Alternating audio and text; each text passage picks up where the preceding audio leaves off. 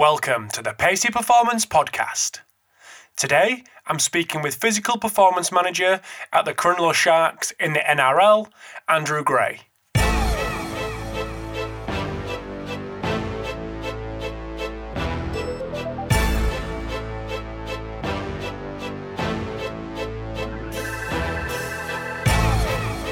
Thanks for tuning in to this episode of the Pacey Performance Podcast. So today I am speaking to Andrew Gray, who, as I said, is the Physical Performance Manager at the Cronulla Sharks.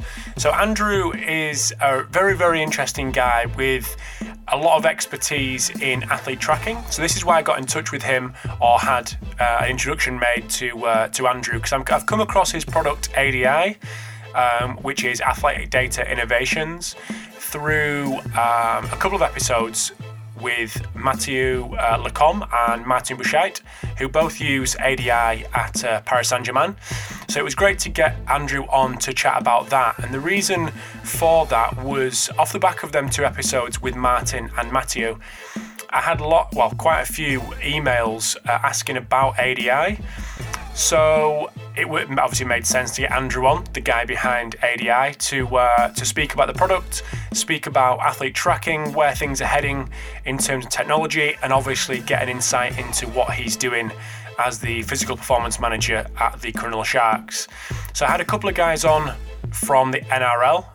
Always love chatting to the guys who are working in that competition, getting more and more into it myself with NRL now on Sky over in England, so that's always a positive. So it's a really, really interesting chat to get a bit of an insight into where Andrew thinks things are going with regards to player tracking. So I'm sure you'll love this episode. But just before we do get into this episode, I want to say a big thanks to Vald Performance for sponsoring this episode today. So if you haven't heard of Vald Performance, they are the guys behind the Nordboard, the Groin Bar, and the all-new Human Track. So if you haven't heard of either of them three products, visit valdperformance.com or follow them on Twitter at valdperformance. So their all-new Human Track system is a motion capture system which integrates the Xbox Kinect and 4 IMUs worn on both wrists and both ankles. So Human Track has been initially validated against the gold standard in Vicon with some really positive initial results, with some more to come, which will be openly available via the Vald Performance website when they do become available. So if you are interested in getting to know about any of them three products, visit valdperformance.com or follow them on Twitter at valdperformance. Also sponsoring this episode today is ForceDecks. So big thanks to ForceDecks for their continued support of the podcast. And if you are looking for a ForcePlate hardware and software solution, visit forcedecks.com, but also have a little look at episode 139 of the Pacey Performance Podcast. So that's at strengthofscience.com/139, where co-owner of ForceDecks, Dr. Daniel Cohen, goes into a lot of detail with regards to all aspects of jump monitoring. It's certainly not a sales pitch for ForceDecks, but you can get a real understanding of the capability and ease of use of ForceDecks with regards to the software. So if you are interested, forcedecks.com is their website, and follow them on Twitter at ForceDecks. So without further ado, over to the episode with Andrew Gray. Thanks for tuning in to the Pacey Performance Podcast. So delighted this morning to welcome Andrew Gray, who is the Physical Performance Manager at the Cronulla Sharks in the NRL. So welcome to the podcast, Andrew. Thanks, Rob. I'm really pleased to be here, mate. Thanks for having me. Pleasure to have you, mate. So anyone that doesn't know who you are, just want to give us a bit of a background on yourself, what you've been doing at the Sharks, what you did before then, and maybe a little bit of what you've got going on elsewhere. Yeah, no problem, mate. Well, I'm 44 years old, married with a couple of kids, living in Sydney. Also grew up in Sydney on the water and in the great outdoors, this beautiful country we've got. I graduated from physiotherapy, Sydney University in 1995. I was pretty lucky coming out of uni to start work in a successful private practice in my hometown. And I guess at that time I was under the guidance of two really experienced physiotherapists, Graham Van Can and Jenny Aiken. They both provided me a really challenging, rewarding work environment. I think I thrived in that early in my career and actually was lucky enough to take over Graham's share of the business a couple of years after joining the practice. Have you, so you're still involved? No, not involved there. So I guess sort of moving forward a couple of years, and probably following the Super League period in Australia, which was in 1997, an opportunity popped up in 98 to join the newly formed St George Illawarra Dragons rugby league team, physiotherapist and rehab coach with the NRL side. So the club was, it's quite a long time ago now. The club was born a merger between sort of, I guess, the proud and successful St George Dragons and the younger but equally proud Illawarra Steelers. So it was a really interesting social experiment in the early stages of that club. Two first grade teams pretty much thrown together and forced to play off for one spot between two, essentially.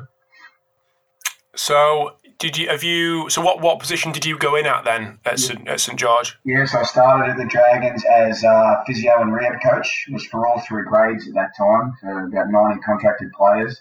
So I was quickly thrown into the deep end, professional sport, continued to manage the practice in the private setting. So it was a really busy time for me, I guess. In hindsight, it probably forced me to learn how to manage my time efficiently. So I actually enjoyed 16 years at the Dragons, which was a long time in the game. Worked closely with 5 very different head coaches, including 3 years with Wayne Bennett, who's perhaps the most revered rugby league coach of all time. I moved through roles in physio, rehabilitation, sports science. I completed my strength and conditioning masters at ECU. Played my part in winning the club's first and only premiership in 2010. Became the club's performance director upon Wayne's departure in 2011. Went on to look after the New South Wales State of Origin side, and then also stumbled upon my own data analytics business in the process, Athletic Data Innovations. So spending so many years at the same club probably provided me the continuity to develop, some deep and really practical systems in sports medicine, strength and conditioning and sports science. So I guess sort of staying with rugby league side of things for the moment, in 2014, after 16 years at the Dragons, literally woke up one day and sort of felt like it was time for a change after a decade and a half at one club. So a pretty fortunate twist of fate. At the same time, the Cronulla Sharks NRL team were looking for a new physical performance manager. They had, endured an extremely difficult few years following the well-publicised peptide scandal in the NRL and AFL in Australia, and they were looking to begin a new era for the club, really. So being my local team since I was a young fella, and not really liking seeing them being the game's whipping boys, it was probably just the challenge I was looking for. So I got together the own performance department, some fantastic physio, strength coaches, sports scientists. We've really enjoyed working hard together over the last 3.5 seasons. It's been a good ride. Nice. So you did the MSc in sports science or strength and conditioning? Strength and conditioning at SEU. Okay. Yeah. Okay. So what made you do that then? What was the push and the drive to do that? Probably in a similar way, I guess the set of conditions, I guess, that arose around Athletic Data Innovation starting. Wayne Bennett had come to the Dragons. I'd previously been working with Nathan Brown, who's the current coach of Newcastle Knights, was the head coach of the Dragons, and I was managing the program for Nathan then. When Wayne came down, he brought a performance director with him, Jeremy Hickmans, from the Brisbane Broncos. So Wayne asked me to stay and said, are you happy to basically just be doing the physiotherapy role that you used to do a few years ago? I really wanted to work with Wayne. I'd heard a lot of great things about Jeremy, so I jumped at the chance. It actually provided me a heap of spare time, believe it or not, and a fair bit of headspace. So simplified my role somewhat. I kicked off with my masters, and around the same sort of time, ADI popped up. So probably just studying my masters at that time and reviewing biomechanics and physics and a lot of mathematical principles. 15 years after I'd done them at school was pretty good timing, actually. Nice. So let's talk about ADI. So what was the gap? Was it something that started out as a bit of a hobby and that's kind of manifested itself into what it is today? Or how did that start and why did it start? Yeah, it's kind of still a hobby, actually. So I started using GP sports tracking devices in 2006. They were 1 hertz GPS devices without accelerometry. So sounds primitive now, but it was amazing at the time. Because prior to that, which a lot of, I guess, younger performance coaches wouldn't realise now, is there really wasn't any other way to track athletes. So my mind immediately started to imagine all the things I could measure and record. It wasn't long before I was, I guess, sort of struggling with the mismatch between the results I was receiving and what I feel and know to be difficult on the field, if that makes sense. So I started exploring the raw data and, I guess, developing Excel templates to explore new metrics. I guess if I fast forward a couple of years to 2008, Australian Rugby were looking to acquire some tracking devices leading into the 2011 Rugby World Cup. They had asked me to come in for a chat to just discuss how they could manage 50 players of national interest spread across the country, at the same time standardise their analysis and reporting processes. David Nucifora was the performance director at the time, Robbie Deans was the coach, and Pete Harding was the strength and conditioner. And I actually knew Martin Raftery from my time at the Dragons, who was the current Australian Rugby Chief Medical Officer. He's now the CMO of International Rugby. So started out just as a discussion saying, well, you need to get all the files to one location, you need to standardise your analysis processes and your data capture processes. And I guess the question came from David Nucifora, well, can you do it for us? And I said, well, I've got a day job, I guess, but it probably gives me an excuse to go and build this engine I've wanted to build, because I had a bunch of Excel templates that were taking up so much time. So I guess unknowingly ADI had already started. So I hired a software developer. They built an uploader program to retrieve files remotely, which, same again now, sounds commonplace, but I guess going back 10 years, there weren't those things on the shelf. And I started to work on an analytical engine that I could throw all of my crazy ideas into. It was fantastic. It was a fantastic time, really exciting, working with a developer and seeing things change really quickly. So I guess after a little bit of time there working with Australian Rugby, the elite sports world's a pretty small place, and before long I had a phone call from Nick Broad at Chelsea Football Club, who was also really frustrated with the numbers he was getting, and he'd heard I was building my own engine, and that's really, I guess, when my friendship with Nick kicked off. It was a real driver of ADI in the early days. Fantastic operator. And you've kept in touch with Nick's staff and the guys that have kind of spread themselves all over the world since Nick was around? Yeah, that's true. I worked with Nick.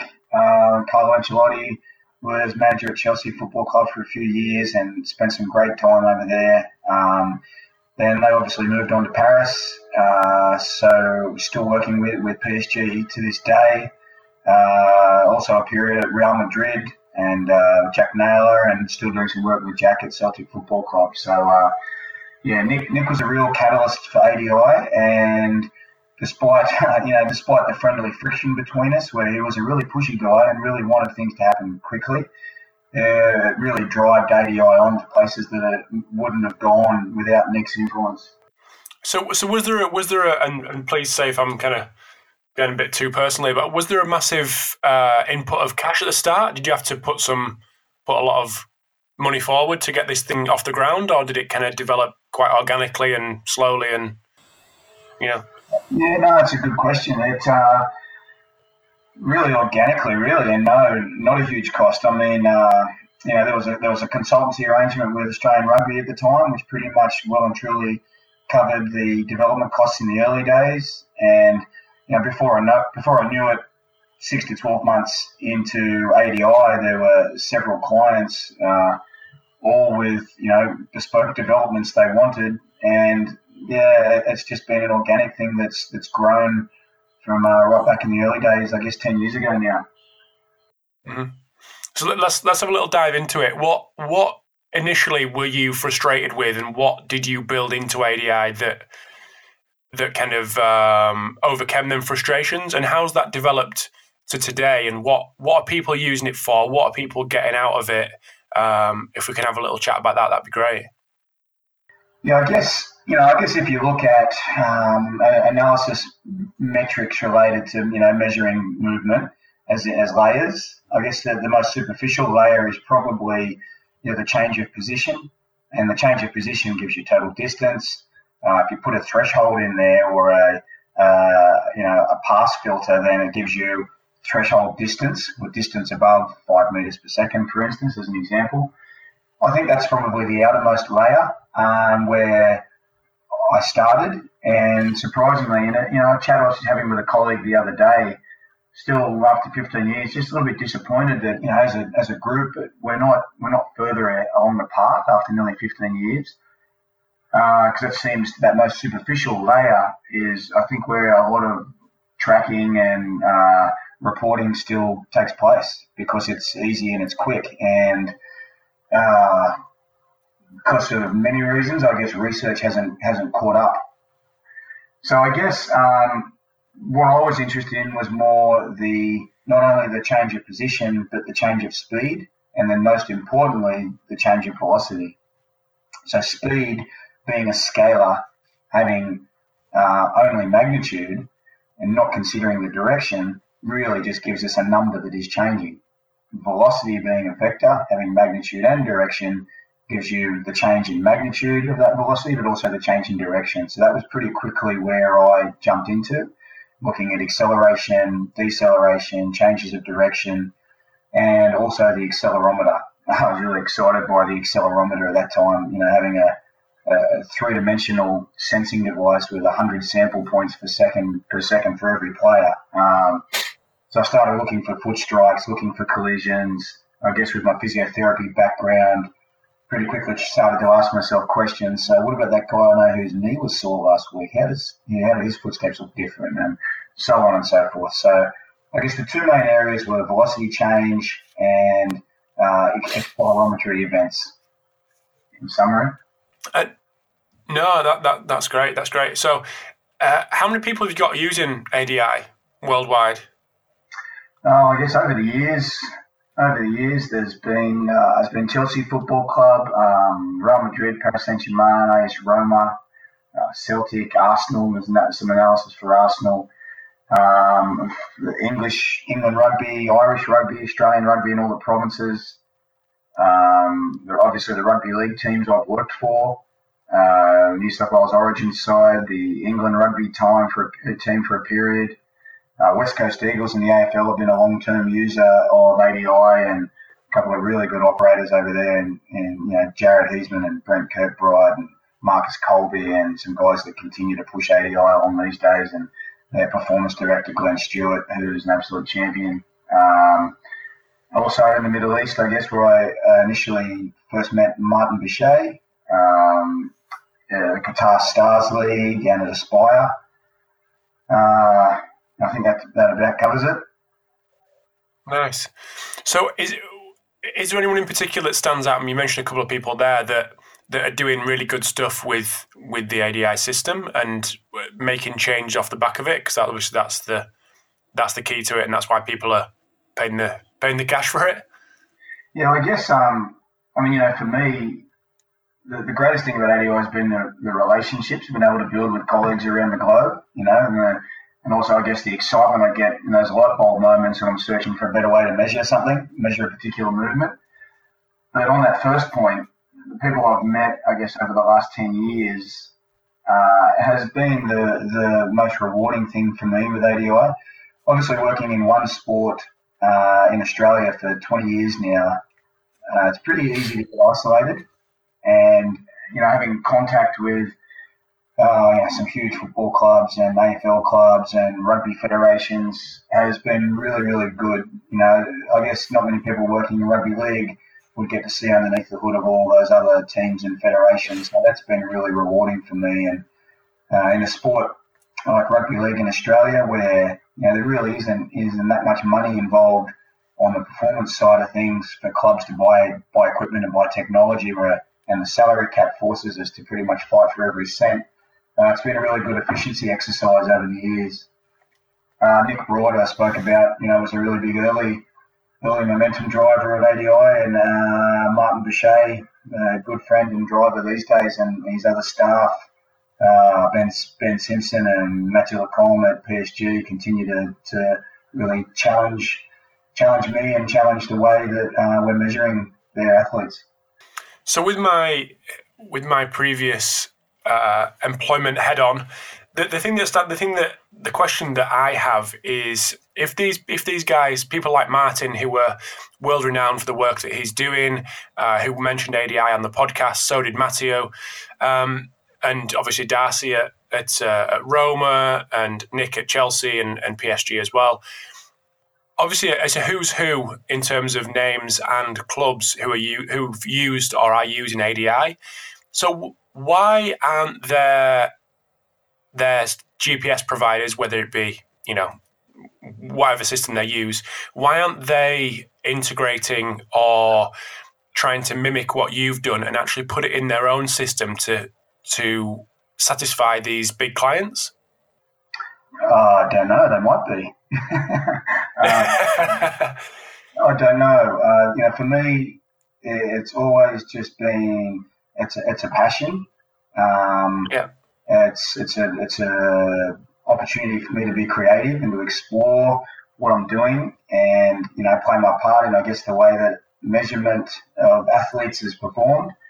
I've just enjoyed it so much along the way that's never been a motivator for me to join with a tracking provider. ADI has been agnostic to any tracking device that can analyse any spatial and inertial data, video, so on and so forth. So I guess it's just nice that way. It's nice and neat and easy for me, which is probably to this point given ADI its agility and given it its ability to change quickly, because things do need to change quickly in the elite sports world. And I know from my role at the Sharks, we get an idea and we want to head off in a direction as a performance department. We want that to happen quickly. And, not looking at GPS tracking providers at all, but looking at all businesses. I guess the larger the business is, the lower the agility of that business, if that makes sense. We're just going to take a very quick break in the chat with Andrew. Hope you're enjoying part 1. Just before we get into part 2, I want to say a big thanks to another sponsor of the podcast today, who is Black Box Fitness. So Black Box Fitness are a specialist gym manufacturer based in Belfast in Northern Ireland. They, like I said, they manufacture all their stuff, all their equipment in Belfast, and have got clients all over the world, from Australia into Europe, into the US, and obviously here in the UK. So if you are interested in a full gym fit out, or just looking for bits to add on to your current provision, make sure you have a little look at Black Box Fitness. So they can be found at blkboxfitness.com and on Twitter and Instagram at blkboxfitness. So putting some really cool stuff out on Instagram, some really interesting stuff of the work they're doing in gyms around the world. So be sure to check them out. One of the better companies who are using Instagram to connect with their audience, so definitely give them a follow. So over to part 2 with Andrew, and hope you enjoy. In terms of athlete tracking as a whole, where do you think, you mentioned right at the start with that kind of outer layer, people still often stuck in that outer layer, but where do you think athlete tracking is at kind of globally as a term, and what people are doing? Do you think we have moved on significantly from that time back when you were collecting 1 Hertz GPS? Oh, I do. Yeah, I definitely do, undoubtedly.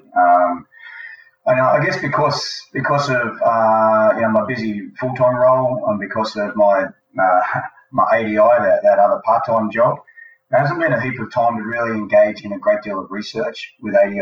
Obviously partnered with Martin on some research regarding our foot strikes, and I know the guys out of West Coast Eagles have done a bit with ADI velocity loading and force load, but I've really just kept it at the practitioner level for me, and so that I'm not limiting myself to measures that have been validated with extensive research. I'd rather have a goal of what I want to try to measure.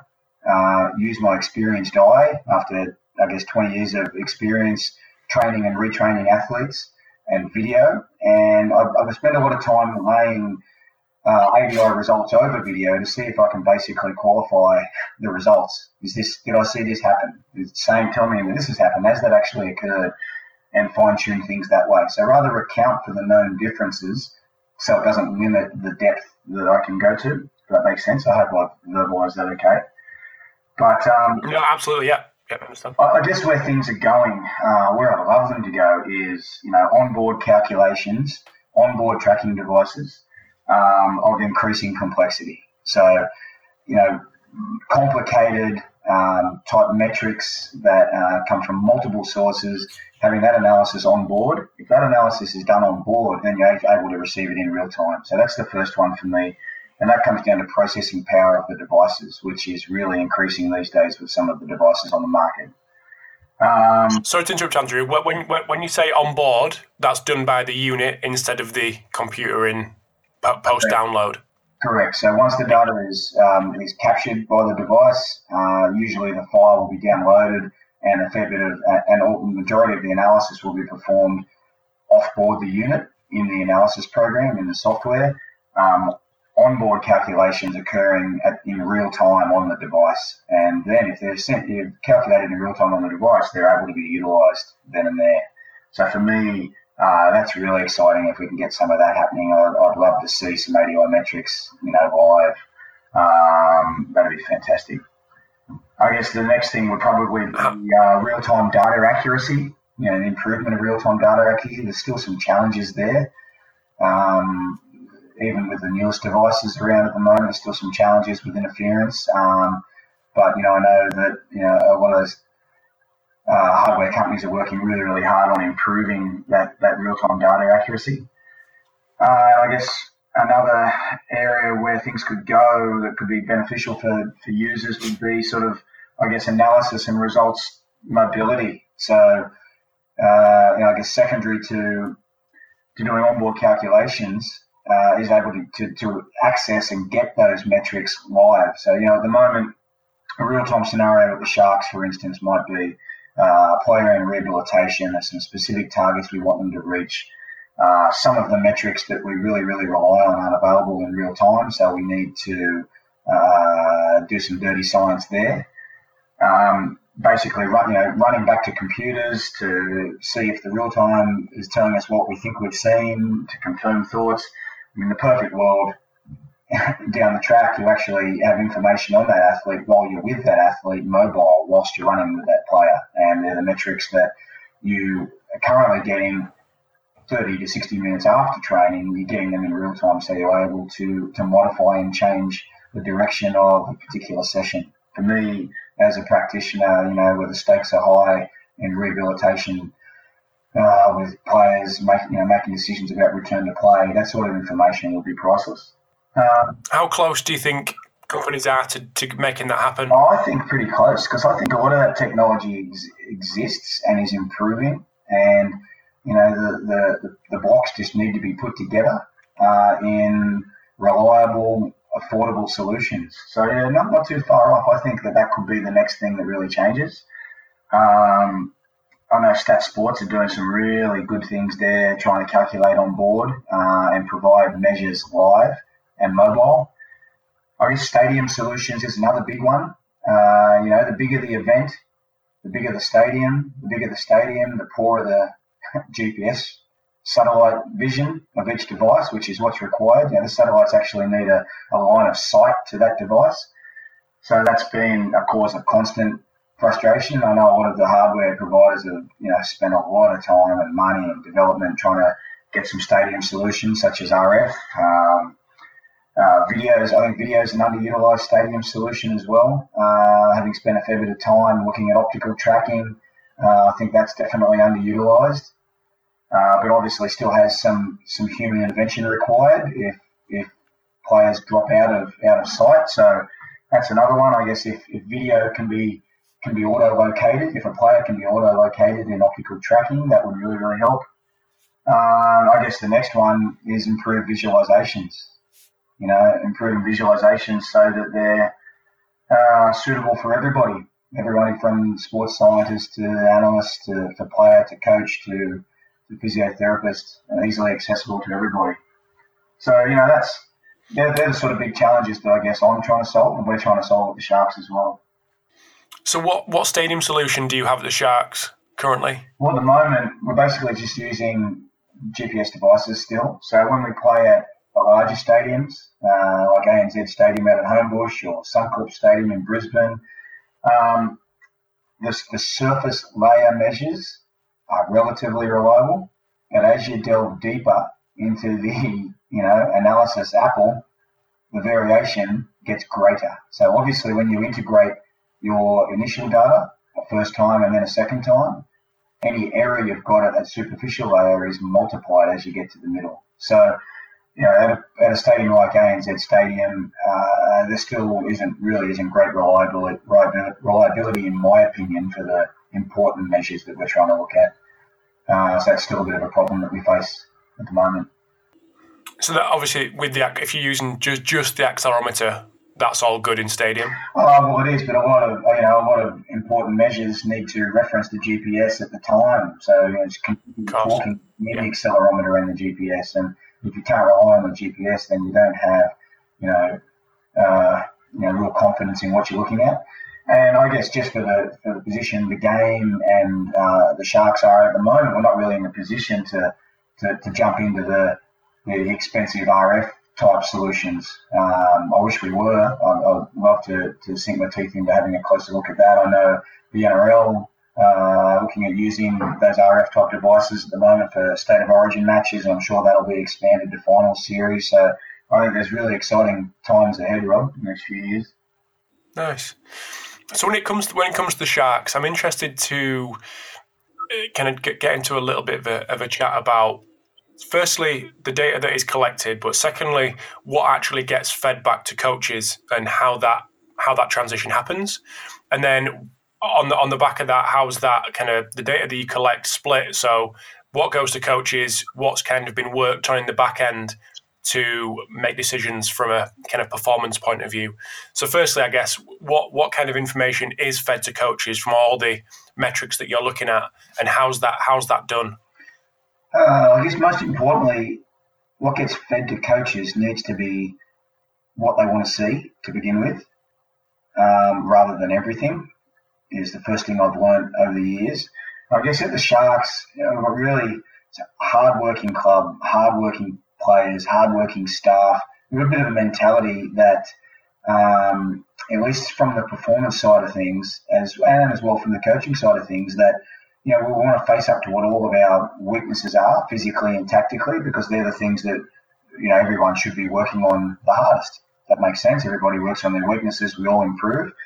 So a lot of the data that we collect, across strength, running, movement, body composition, those key areas, is built at showing a player where he is or she is across all those areas, where the lowest hanging fruit is, what their greatest weaknesses are, and how that player can improve. And then I guess as a performance department and coaching department, our job is to provide them with the tools and information to improve in that area and the time and the environment. So I guess that's where we focus our attention, is the weakest links are the things that we can improve most easily. And we'll tick that one off and then move on to the next.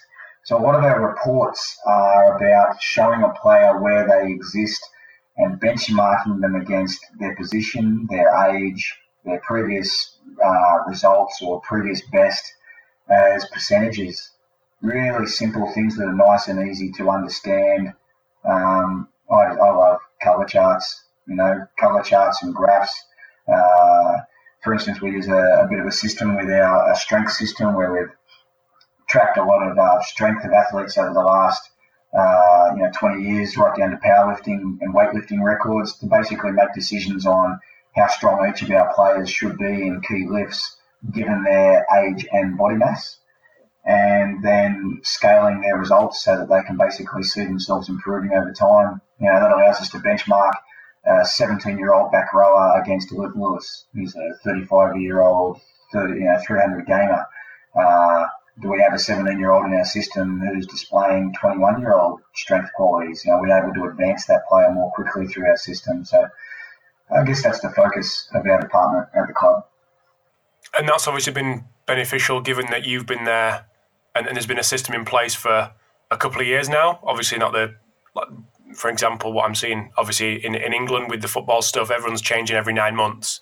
But because you've been there a couple of years, it gives that ability to build up that kind of resource. Yeah, I guess so. And I guess, the long time I spent at the Dragons and some of the great people I worked with really challenged me and probably forced me to come up with systems. A couple of key mentors that were really system focused and always tell me to develop systems around what I wanted to do. So I guess when I started at the Sharks, which is 3.5 years ago now, I guess it was an opportunity where I guess the club were looking for change and the players perhaps were looking for change. So it was just a great opportunity for us to get in and really shake the house and throw some systems on top of everything. And, so far to date, we've had some good results down through our academy.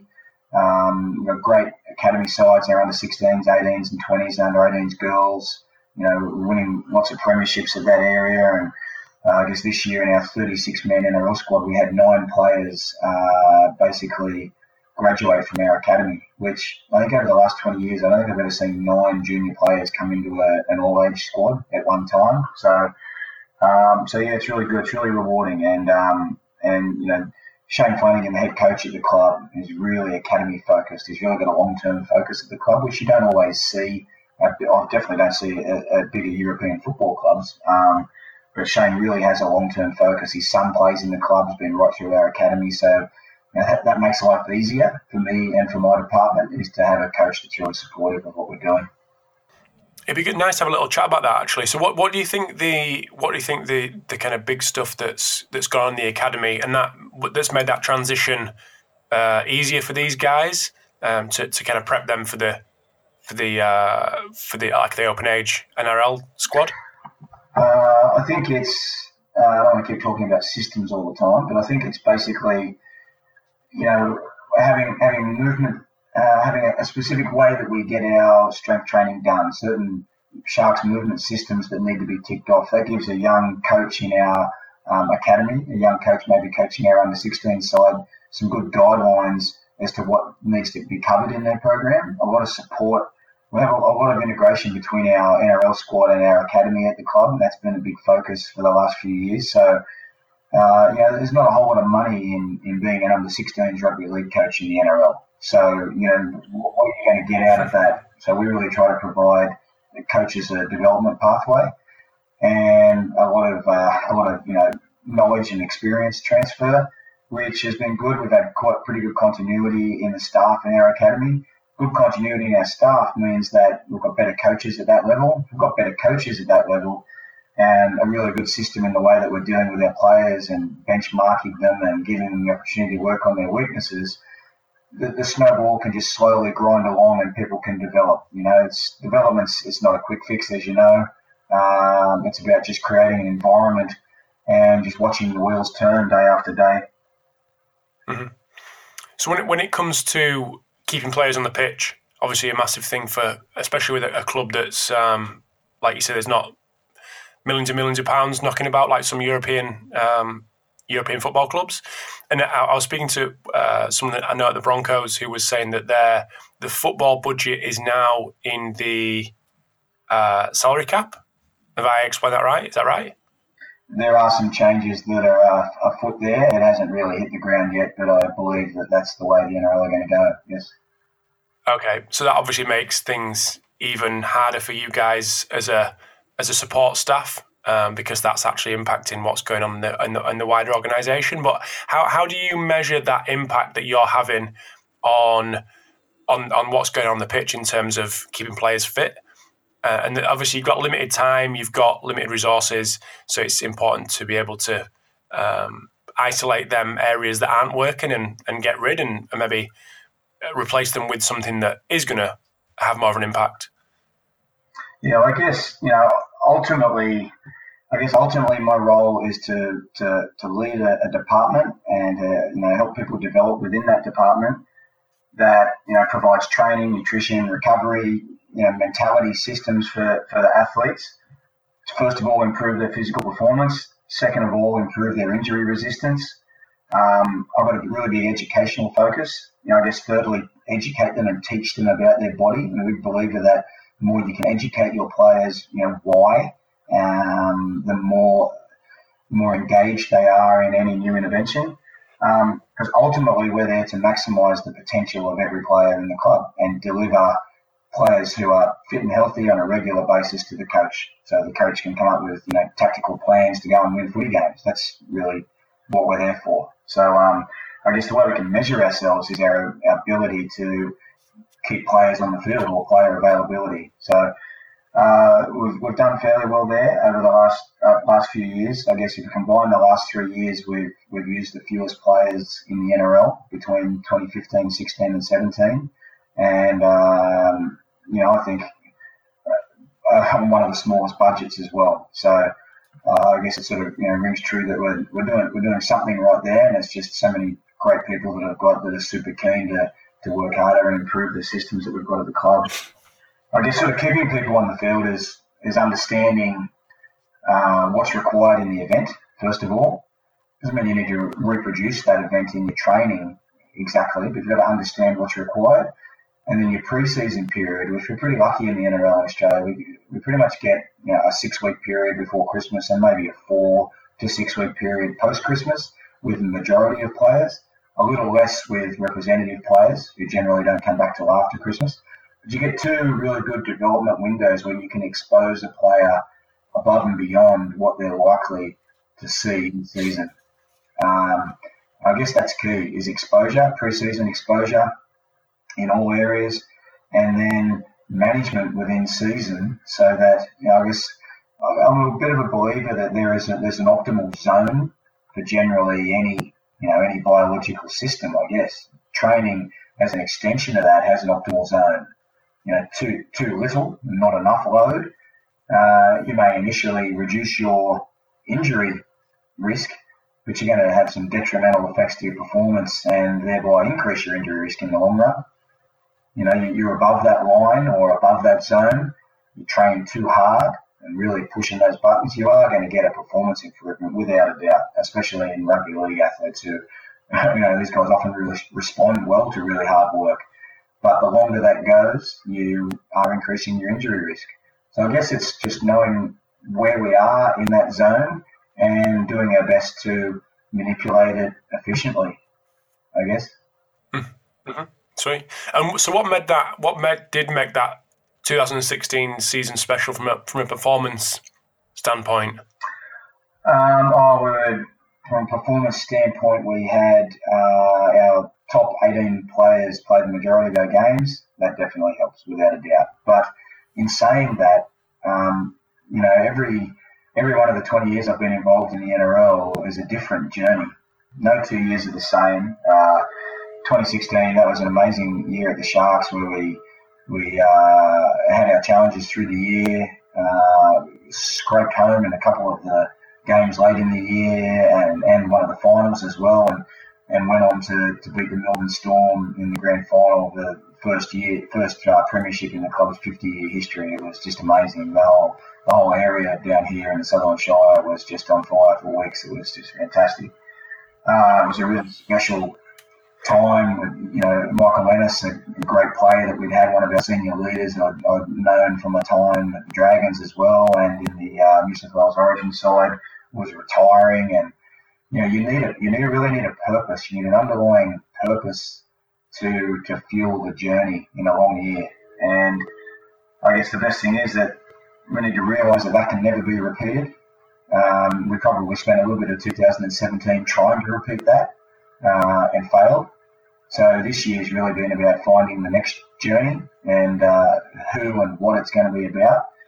And I've seen a lot of coaches in my time, but that's once again one of Shane Flanagan's real strengths, is to not push that point, just to let things unfold and basically get as many people on board that journey as we're going. So about midway through the year at the moment, we're tracking okay. We have had some injuries this year, but the players that have come into the side have done a fantastic job. So we're hoping that that's going to repay us later in the year in our depth. We'll see how we go. Superb. So a decent run at the minute. Did you say 6 wins in a row? Yeah, we've got 6 in a row at the minute. I hope that doesn't end this week. So we're sitting 8 from 12, which is a 2 from 3 ratio. And historically, 2 from 3 is the minimum ratio you need of wins to make the top 4. you really need to place yourself in that top 4 to give your team the best chance of winning the premiership in October. Mm-hmm. So what's expectation at Cronulla is to win premiership? I think expectation is, after a little bit of success we had in 2015, a lot of success in 2016. I think we finished 5th last year and lost our first final and disappeared. Our goal across the club in all departments is to improve and get better. I mean, that's everybody's goal, and every team is to win the premiership.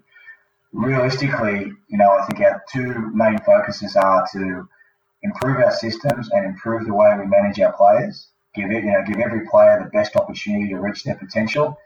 And, if we're sticking a numerical goal on it, we'd love to be a top 4 team every year. If you're a top 4 team every year or thereabouts, you've got the best chance to perform in the final series. Nice. So just to round up, Andrew, where can people learn a little bit more about you, ADI? What are you doing at the Sharks? What's the best place for me to direct people? It's an interesting one. ADI doesn't have a website, doesn't have a marketing department. ADI's clients have pretty much been people contacting me over the years, or somebody using ADI, mentioning it to somebody else. That's all part of the excitement and the journey for me, is to keep things a little bit specialised that way and just let things unfold. So is email best? Email best for you? Yeah, email would be best. Yep, I'm more than happy for you to throw that email on the link to the podcast, mate. That's not a problem. Perfect. No, that sounds great. Well, Andrew, thank you very much for giving me time to come on and have a chat, and it was a pleasure talking to you. Yeah, fantastic. Thanks a lot for having me, mate. Thanks, mate. Speak to you soon. See you, mate. Bye. Thanks for tuning in to this episode of the Pacey Performance Podcast. Massive thanks to Andrew for giving up his time and sharing his knowledge in this episode. So I've got some great guests coming up over the next couple of weeks. So if you have got this far, I'm guessing you're enjoying the content, guessing you're enjoying the podcast. So feel free to leave a rating and a review. If you are an iTunes listener, that would go down an absolute treat and allow other people to find the podcast a little more easily. So I will let you go. Thank you for tuning in, and I will speak to you soon.